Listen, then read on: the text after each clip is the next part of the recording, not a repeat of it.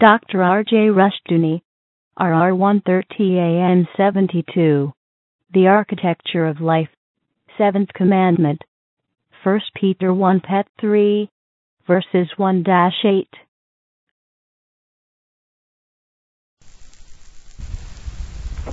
First Peter 3, verses 1 through 8. The Architecture of Life.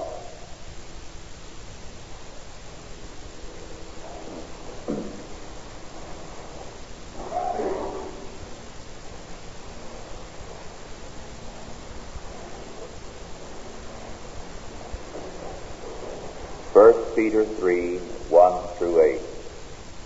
Likewise, ye wives, be in subjection to your own husbands, that, if any obey not the word, they also may without the word be won by the conversation of the wife, while they behold your chaste conversation coupled with fear, whose adorning let it not be that outward adorning of plaiting the hair and of wearing of gold or of putting on of apparel, but let it be the hidden man of the heart, in that which is not corruptible, even the ornament of a meek and quiet spirit, which is in the sight of God of great price.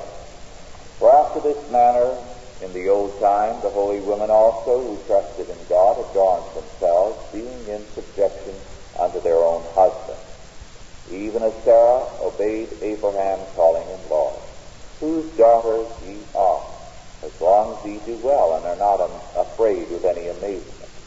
Likewise, ye husbands, dwell with them according to knowledge, giving honor unto the wife as unto the weaker vessel, and as being heirs together of the grace of life, that your prayers be not hindered. Finally, be all of one mind, having compassion one of another, love as brethren, be pitiful, be courteous.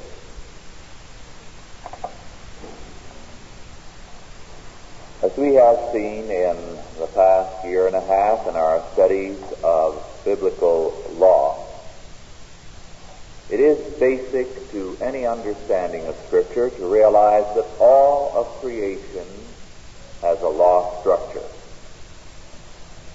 It is impossible to understand this world apart from the law structure of God, which undergirds everything.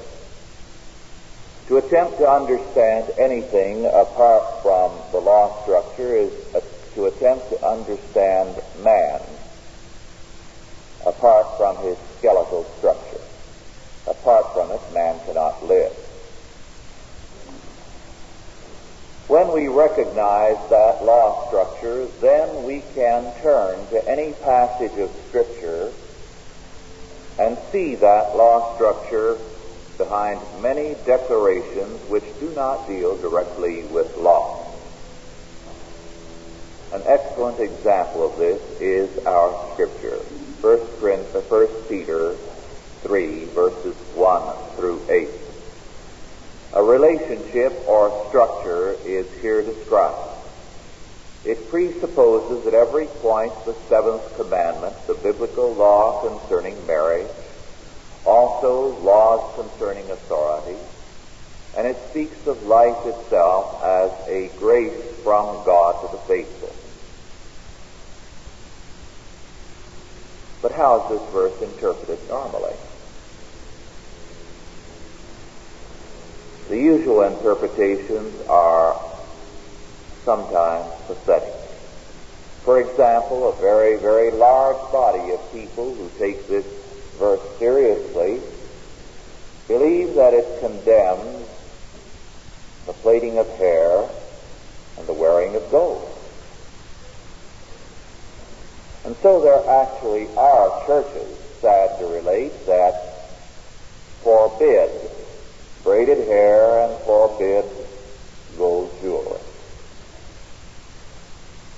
Now this, of course, is to pervert Scripture, because there is nothing here that forbids these things. In fact, if you are to read this as forbidding the plaiting of hair and the wearing of gold, you've got to go on then and logically be, as some of these fundamentalistic churches are not very definitely, a nudist, because it goes on to say, or a putting on of apparel. And none of these groups take the logical step and go on and say, you're not only forbidden to braid your hair and to wear gold jewelry, you're also forbidden to put on any clothing, any apparel. But this would be the logic of their interpretation. What, of course, St. Peter here was talking about was that the adorning, that is, the trust of the individual, should not be in the ornamentation of outward things, whether of hairdress or of jewelry or of clothing, but a meek and a quiet spirit, which is in the sight of God of great price.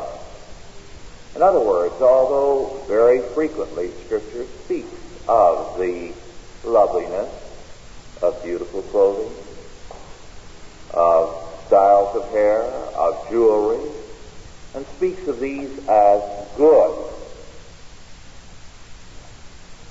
it also insists that everything be put into perspective,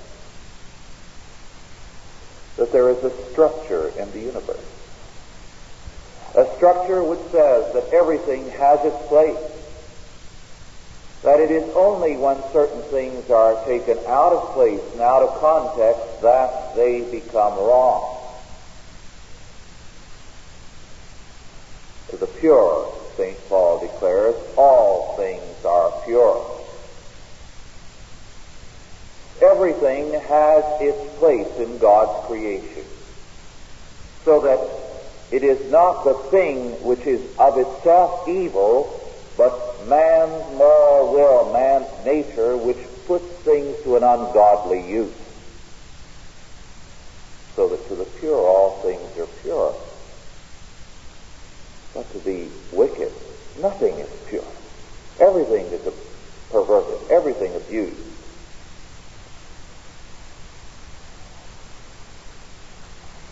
This passage, therefore, rests on a law structure, on a hierarchy, if I may use that word, of value.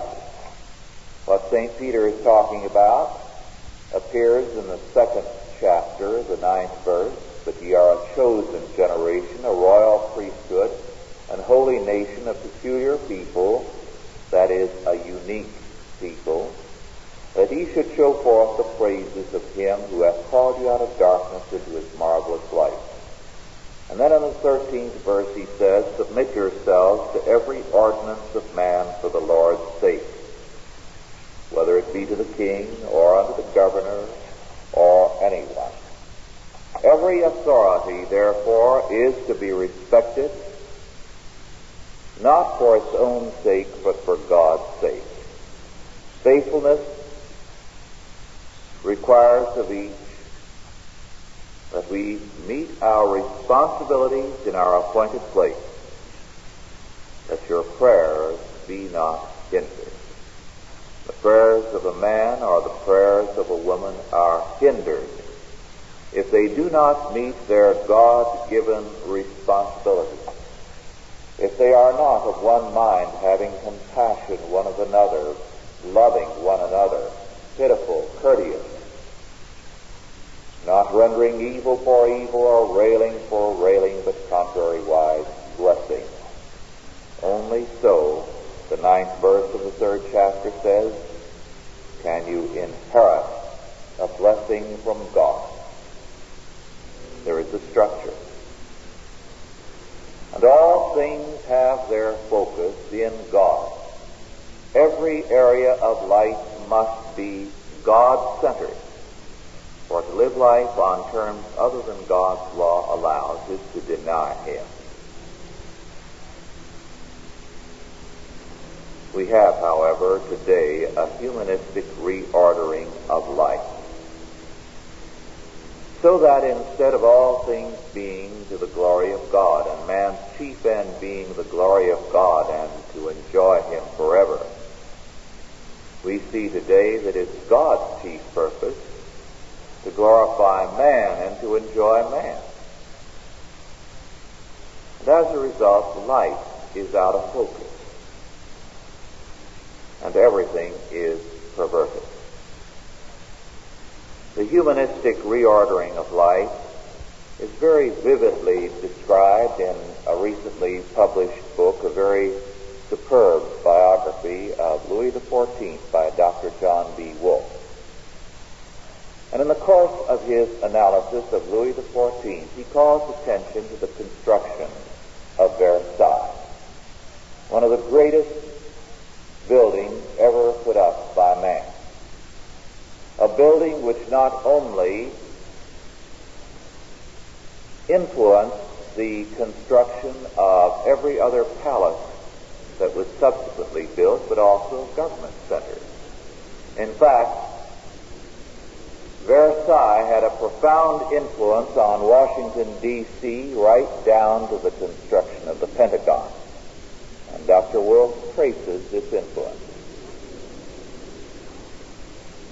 Then he says, by way of summing up the meaning of Versailles, and I quote, "We cannot leave Versailles without reiterating that it had a purpose beyond being the residence for the king and his government. This great palace was a keystone in the new cult of royalty. In the preceding eras, the great constructions were usually to the glory of God. Even Philip II, when he built his great palace, made it a monastery with a chapel as the center of interest. At Versailles, the bedroom of the king is the center, identifying the king as the highest power on earth, while the chapel is to one side. We might add the chapel was built last. The imposing grandeur of the chateau was evidence of the wealth of the kingdom, and its construction without walls and moats was proof of the power of the king's government. Versailles was a challenge, a defiance flung out at all Europe, as impressive a display of the wealth, power, and authority of the French king as were his armies and his warships. Europe did not miss this. The century after the construction of Versailles, chateaus at Vienna, at Potsdam, at Dresden, at Munich, at St. Petersburg, and the very plans for the city of Washington, D.C., reflect the influence of the grandeur of Versailles. Unquote. Versailles was significant, says Dr. Wolfe, because now in the very construction of buildings, humanism came into clear focus. Man was central. And this was carried out into every aspect of Louis XIV's regime. It was humanistic to the core. Now, ironically, Louis XIV himself was, in many respects, a devout man. And in his later days, after what really was the First World War of Europe, and his regime was financially in very sad plight, and he was increasingly unpopular, it was a time of long sadness for Louis XIV, whose reign was one of the longest in European history. And in his later years, he spent much time in grief, in long prayers, and in the belief that God was judging him for his pride. But his prayers were useless, because the essential humanism of his regime continued. The bedroom, rather than the chapel, was a fitting symbol. Life now had a new architecture, the architecture of humanism. This new architecture for life had been first established by the Renaissance, but it had given way to the Reformation and Counter-Reformation, and now, with the Enlightenment, was again the order of the day. Earlier in the Renaissance, Boccaccio had stated the new premise of this new structure, this new architecture of life, when he wrote, and I quote, "We have nothing in this world but what we enjoy. Unquote. This new architecture of life that humanism gave became even more basic to the modern age with Hegel and Darwin. It took on a firmer, a harder shape, with an ostensible foundation in science in the doctrine of evolution. The new doctrine of man and society and of the state was what we analyzed last week as conversion downward, to use Kenneth Burke's phrase. A conversion downward of every aspect of life. At the beginning of this century, a Princeton professor, Henry Jones Ford, a very distinguished scholar, stated in a very important work and a most influential study, The Natural History of the State, an Introduction to Political Science, what the implications of the new science of the doctrine of evolution are for politics. And after his rather lengthy analysis, he, in his concluding chapter, summed up his thesis. The thesis, as he correctly saw it, of all contemporary political science. I quote, proposition, man is the product of social evolution. Corollaries of this proposition affect the whole group of sciences pertaining to anthropology in the large sense of the word. They may be exhibited in several aspects as follows. Biological. The state is the permanent and universal frame of human existence. Man can no more get out of the state than a bird can fly out of the air. The undivided commune is the primordial form of the state, and it antedates the differentiation of man from the antecedent animal stock. The individual is a distinct entity in the unit life of the state. The individual is not an original, but is a derivative. Political. Man did not make the state. The state made man. Man is born a political being. His nature was formed by government, requires government, and seeks government. The state is absolute and unconditioned in its relation to its unit life. Government is conditioned by dependence of its functions upon structure, and hence it is subject to inherent limitations. There is no absolute norm of government, but every species of the state tends to produce the type proper to its characteristics in its particular environment. Profound changes of environment produce profound changes of government. State species unable to effect readjustment of structure to meet new conditions tend to disappear, so that from age to age there is a succession in state species analogous to that which takes place in biological species. Sovereignty is the supremacy of the state over all its parts. Ethical. Rights are not innate, but are derivative. They exist in the state, but not apart from the state. Hence, rights are correlated with duties. The object of the state is the perfecting of man, but the attainment of that object depends upon the perfecting of the state. The test of value in any institution is primarily not the advantage of the individual, but the advantage of society. Individual life enlarges by participation in a larger life, ascends by incorporation in a higher life, unquote. The implications of this, of course, are far-reaching. Man is a creature not of God, but of the state. And the state is therefore sovereign. It is, in effect, man's God. The state, he says, makes man. There is no morality beyond the state. That which the state decrees is in and of itself right. And the purpose of the state is to perfect man by controlling man. This means, therefore, as many have logically stated, that freedom is now obsolete.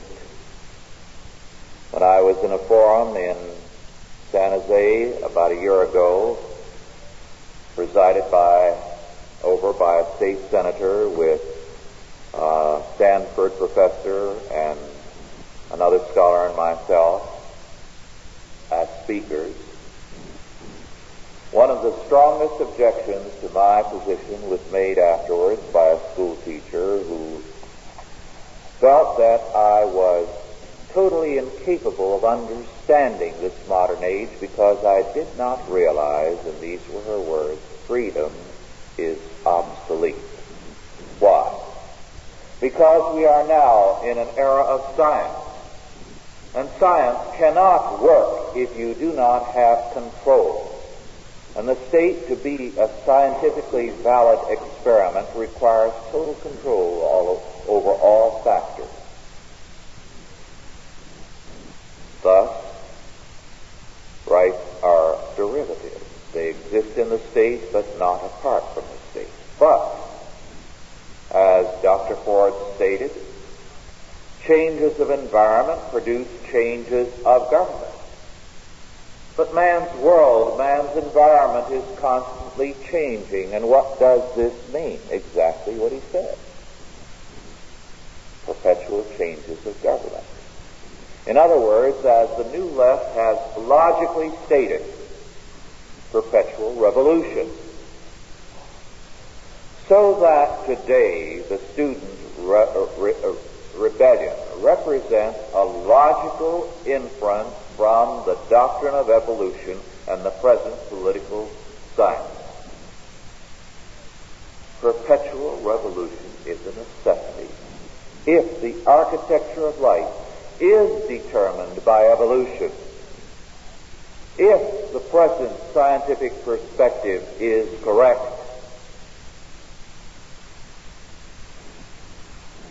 these students are intellectually honest. They are taking what they have been taught and drawing the logical conclusions therefrom, and they are refusing to put up with halfway measures.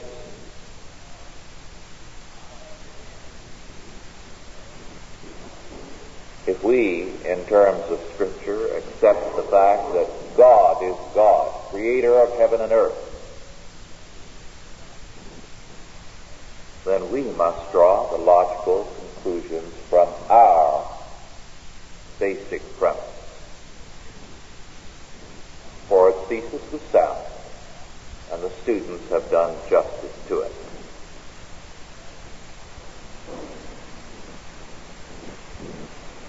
The architecture of life is either governed from below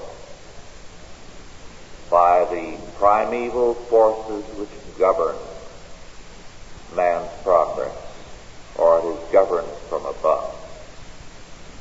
If we accept the Bible, then the architecture of life is structured with the enduring steel of God's law and must grow in terms of that structure. Of course, the most recent development of scientific perspective is that of Michel Foucault, a very brilliant French scholar, who has declared that the logical conclusion of our thinking is not only the death of God, but the death of man. That Sartre is right in declaring that man is a futile passion, and therefore the most logical step for that futile passion man to take is suicide. And therefore his philosophy is called the death of man philosophy, and it is extremely powerful today in France. It has not yet had its influence in this country. But Foucault, in an earlier work of considerable brilliance, entitled Madness and Civilization, began his study with these words: "We must renounce the convenience of terminal truth." There are no absolutes. There is then nothing to bind man to man, nor anything to bind man to life. There is no longer the structure of God's truth, and man cannot live apart from truth. And so the only conclusion, as Foucault logically draws it, is suicide. But St. Peter, in our text, gives a different picture of life. It deals with the relationship of man and woman, husband and wife. But behind it is the seal of God's law structure. Obedience to God is primary, then to all authority under God, in order to serve God acceptably and to enjoy life, and to have life as a grace.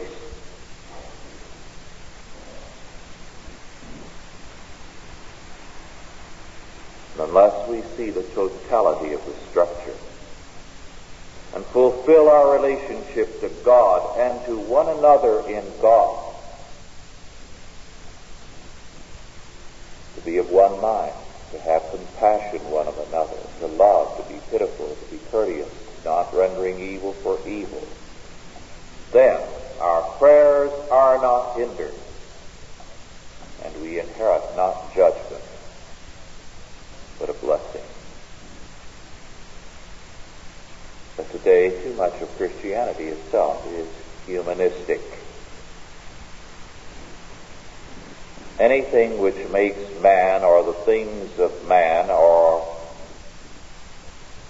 man's goals the end of life is humanism. To be God-centered means to seek first the kingdom of God and His righteousness. Today, on the one hand, we see among our Roman Catholic brethren that the church is equated with the kingdom, so that the church is made the be-all and the end-all of the believer's life.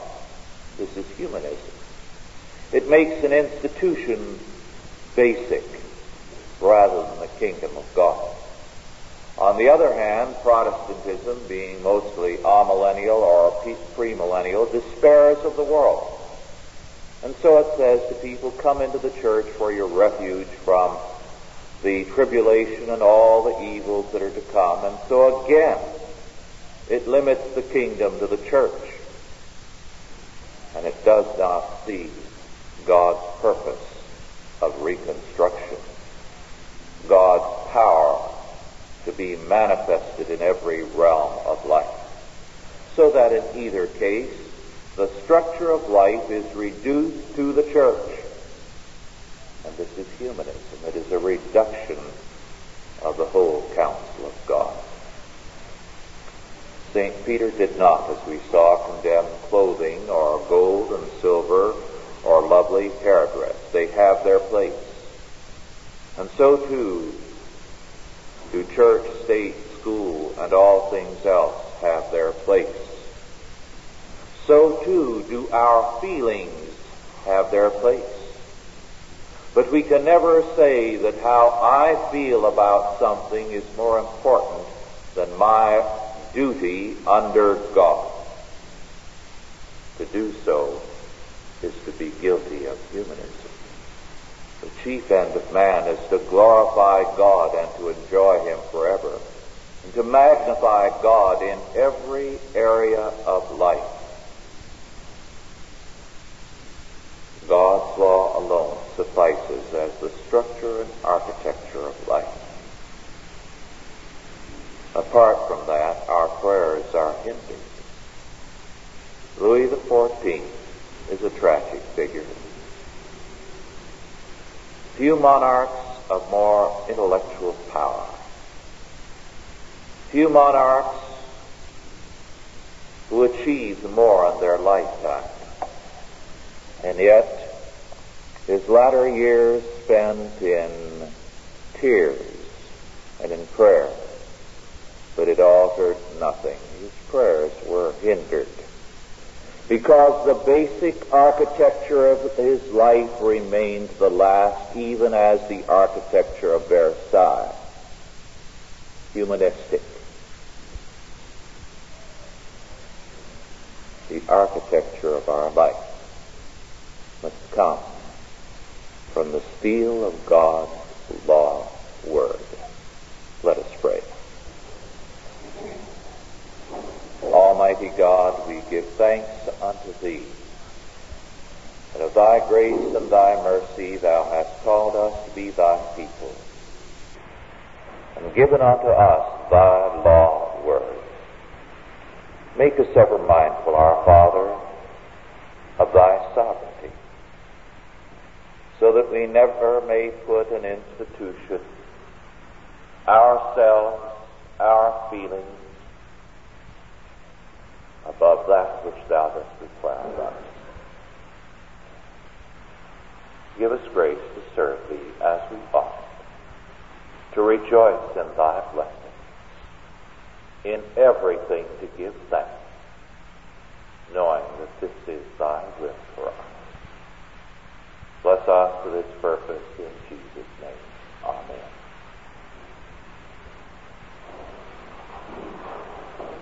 Are there any questions now, first of all, with respect to our lesson? Yes.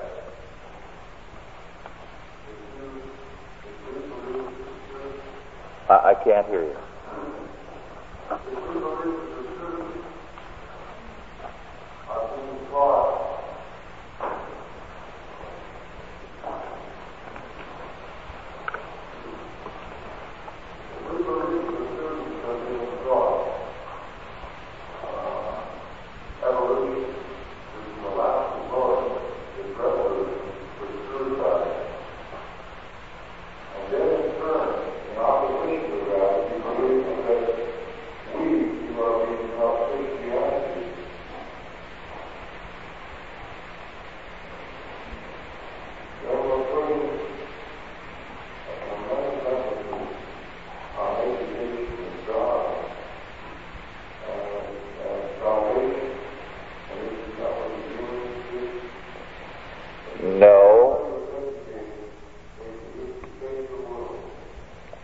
No, because first and last the grace of God must be operative.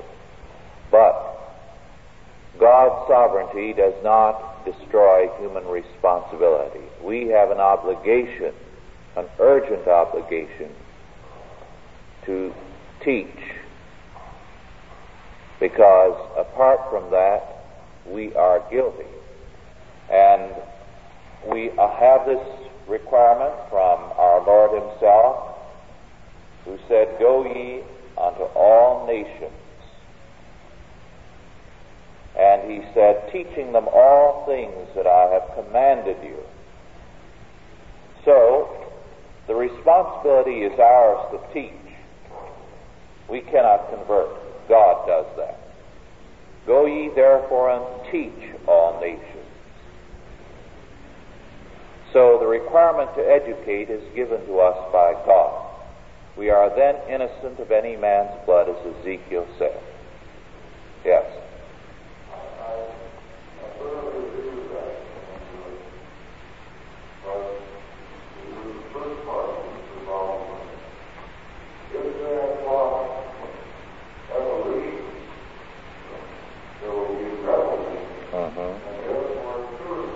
Yes.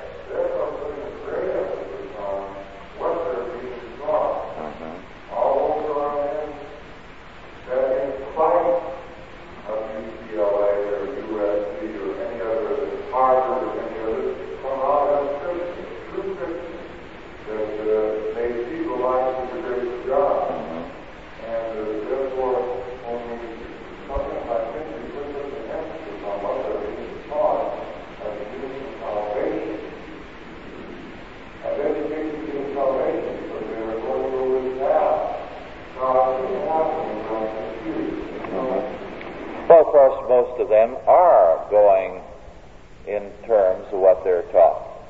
The overwhelming majority, I think, definitely subscribe to this. The more intellectually vigorous carry it to its logical conclusion. But all they do is because of education or because of their own personal choice. They are being educated, but ultimately their own responsibility must be final. Another question? Yes.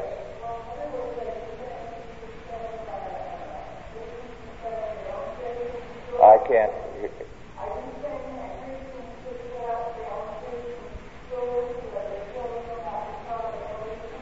Very definitely. Very definitely. Christians should set up Christian schools. Because the public schools are socialistic schools, they are humanistic schools, they are very successful in teaching statism. This is their purpose. There is no such thing as neutrality or objectivity. The great contribution of the Marxists in education has been that they have very effectively challenged and shattered the idea that there is any such thing as an objectivity. We don't hold to the fact that it is class conditioned, but we must agree with them that everyone's perspective governs that which they teach. Now, this does not mean that truth is impossible for any man to attain, but it does mean that every person's perspective is governed by their presuppositions. So there's no such thing as an objective education which everyone can get. Education is definitely in terms of a perspective. Therefore, unless we want our children alienated, we need to have schools which will teach our perspective. I'd like to read something that I have here in my briefcase, which I think is quite an interesting quote. It is from the December 1963 Realités, a French periodical of considerable interest. And it is an article titled Turning the Tables on Arithmetic by a French scholar, Daniel Hunebel. And this is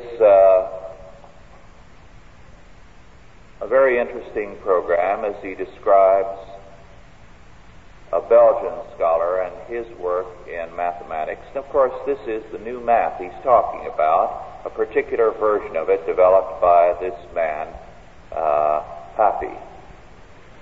What is Papy doing? He is trying to create elementary mathematics in harmony with modern mathematics based on sets. For example, he tells beginners, you are going to create a set. Then the child will suggest some kind of odd set, a teacher, a pickle, and a pinch of salt. Now look how important my decision is, Papy told me. I call this set S. It now exists because I have created it. In old mathematics, you contemplated a pre-established world. Today it is I, it is the child, who creates this world, who takes decisions and who is aware of the fact that he is deciding. Do you get the point, of course? The old mathematics deals with a God-created, pre-established world. But in this new math, this was written in 1963, we create our own worlds as we go along. Now, there it is, very honestly stated. If the Bible represents our faith, then we cannot agree with that. But if not, this is logical. It takes the presupposition and marches honestly to its conclusion. So you either have to have a school in terms of that premise or in terms of our premise. Yes? It's hard to figure out what the old scholars are really after. Do they try to figure out whether the community can clear up and evolve? And can you really have confidence Yes, someone who comes to this meeting but is not here today told me a while back, just a few months ago, of a statement made almost repeatedly every week and sometimes every day by a particular professor of education. And the statement was this: we cannot speak about the content of education because in a continually changing world, how do we know whether the content of today is valid when the child grows up? Therefore, we cannot educate in terms of specific ideas or concepts or subjects. We must educate in terms of change, perpetual change, perpetual revolution. And when he was asked if that were a logical inference after some reflection by the particular person, he said, "Oh, yes. No question about it." So you see, if you do believe that there is no absolute, if there is no God and no absolute truth, then to be honest, you have to insist on perpetual revolution, perpetual change, as Dr. Ford did at the beginning of this century in the quotation I cited. Yes.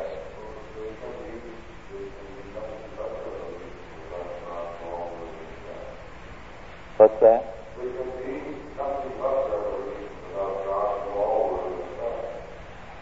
Well, without God there could be nothing. Without God there could be nothing, not even revolution.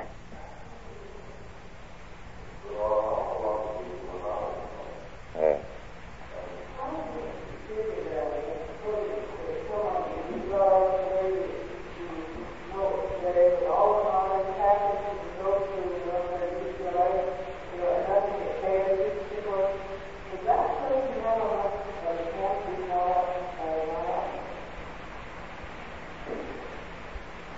Yes. It is always a miracle, wherever they are converted. But, of course, as so many people I know who are Christians, their feeling is, I've had to outgrow my education. And, of course, that was the case with me. I spent about 6 or 7 years at Berkeley, and I had one professor from whom I learned a great deal and 2 others from whom I learned a little bit. The rest I endured, and I had finally to outgrow, because what I got was so off base.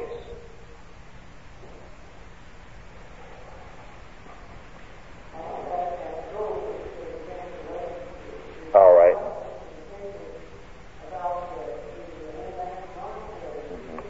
Yes. Yes. The question is with respect to the International Monetary Fund and its announcements with respect to paper gold. Is that the case? The paper gold, of course, has been widely announced, and what it amounts to is a bookkeeping entry. What is the need for paper gold? It's precisely this. Originally, we had the gold standard. We still do, but not as directly. The gold standard meant that nations and businesses, as they settled up accounts at the end of a year or a stated period, if there was any balance, it was settled in gold, the one paying the other their indebtedness in gold. Then in 1922, at Rapallo, the gold exchange standard was set up. International trade was still tied to gold, but it was agreed that a currency which was based on the gold standard could be acceptable could be cashed in, but they agreed that there would be no pressure. Thus, instead of settling up at the end of the year in actual gold, they could settle in pounds or in dollars, which were tied to gold. Now, the temptation here was this, and of course it was fully abused. These paper currencies, pounds and dollars, are checks, as all paper currencies are. And originally they said payable to the bearer on demand, so much in gold and so much in silver, primarily in gold.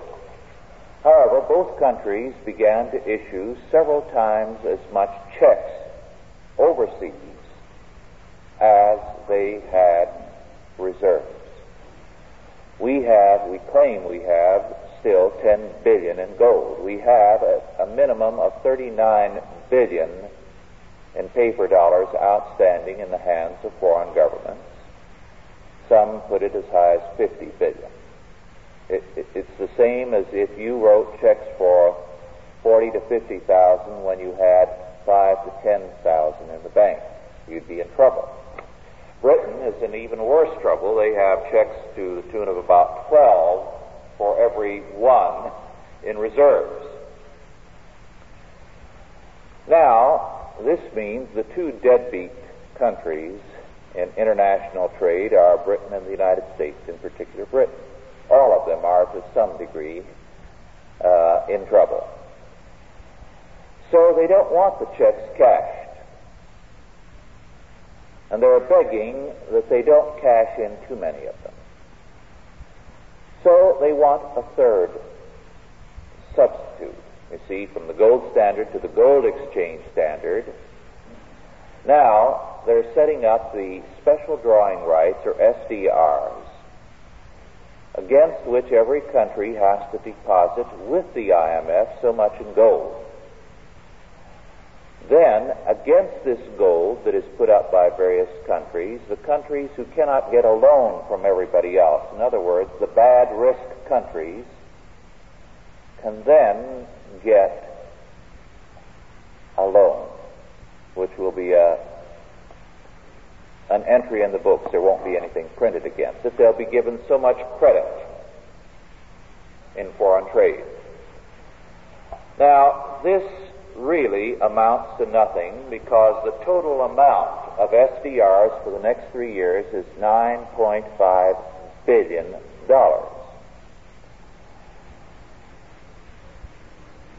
This means that spread out to all the countries, it adds up to very little per year. It's a little over $3 billion a year. Divide that $3 billion by the various countries who want a share of it, and it adds up to very little, say, for Britain and the United States. Even though we have over 1,250 votes in the IMF, we stacked it pretty well for ourselves at the very beginning. So we've got a lot more votes than other countries, more than we're entitled to right now. The votes are based on the amount of gold. Well, what value is that? Our deficit domestically and our deficit in foreign trade runs into the billions every year. And what would a few $100 million a year add up to in the face of that? Nothing. And who, when they are holding what amounts to a bad check, will be satisfied with another check that you can't cash? Now, the papers have had a lot to say about this paper gold, and the main purpose of this paper gold is to fool the public, to assure them that everything is being taken care of. But in the past week, there have been two significant acts. One, Germany. Germany has been begged by the IMF to allow them to revalue the mark upward. The exchange rates internationally are all set by the IMF, by agreement, and virtually every country except the Soviet Union is in the IMF. Germany allowed the mark to take its free place on the market. So it began to go upward, but not the way the IMF wanted, which was to value it very high, which would make the Volkswagen, for example, sell at a very high price in the United States and price itself out of competing with our sports cars. So, by allowing it to float freely on the market, what they did was actually not to revalue the mark, but to revalue the dollar and pound in relationship to the mark. In other words, the dollar and the pound dropped. In other words, the IMF was not obeyed. It was bypassed. They said, when we find the new rate, we'll set it. We're working with the IMF, but that was space-saving nonsense. Then the Wall Street Journal revealed a couple of days ago that the various countries had purchased $100 million in gold in defiance of the IMF. Now, this means that the IMF, which since World War II has controlled international trade, international monetary exchange, and so on, is in about the same place as the League of Nations was when Italy defied it and marched into Ethiopia. It's continued to exist for some time after that.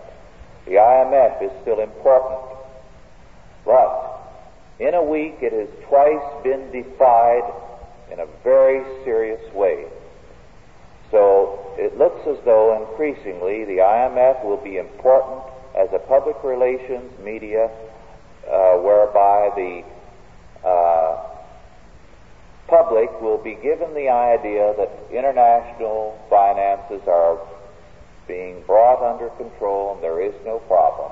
But the nations have already indicated they are, when the chips are down, going to do pretty much as they please. So the prospect is not at all good for any country at present. And fragmentation increasingly will take place. It will be, to quote the words of one very, very brilliant economist, every dog to his own kennel. Well, our time is up. Authorized by the Chalcedon Foundation. Archived by the Mount Olive Tape Library. Digitized by ChristRules.com.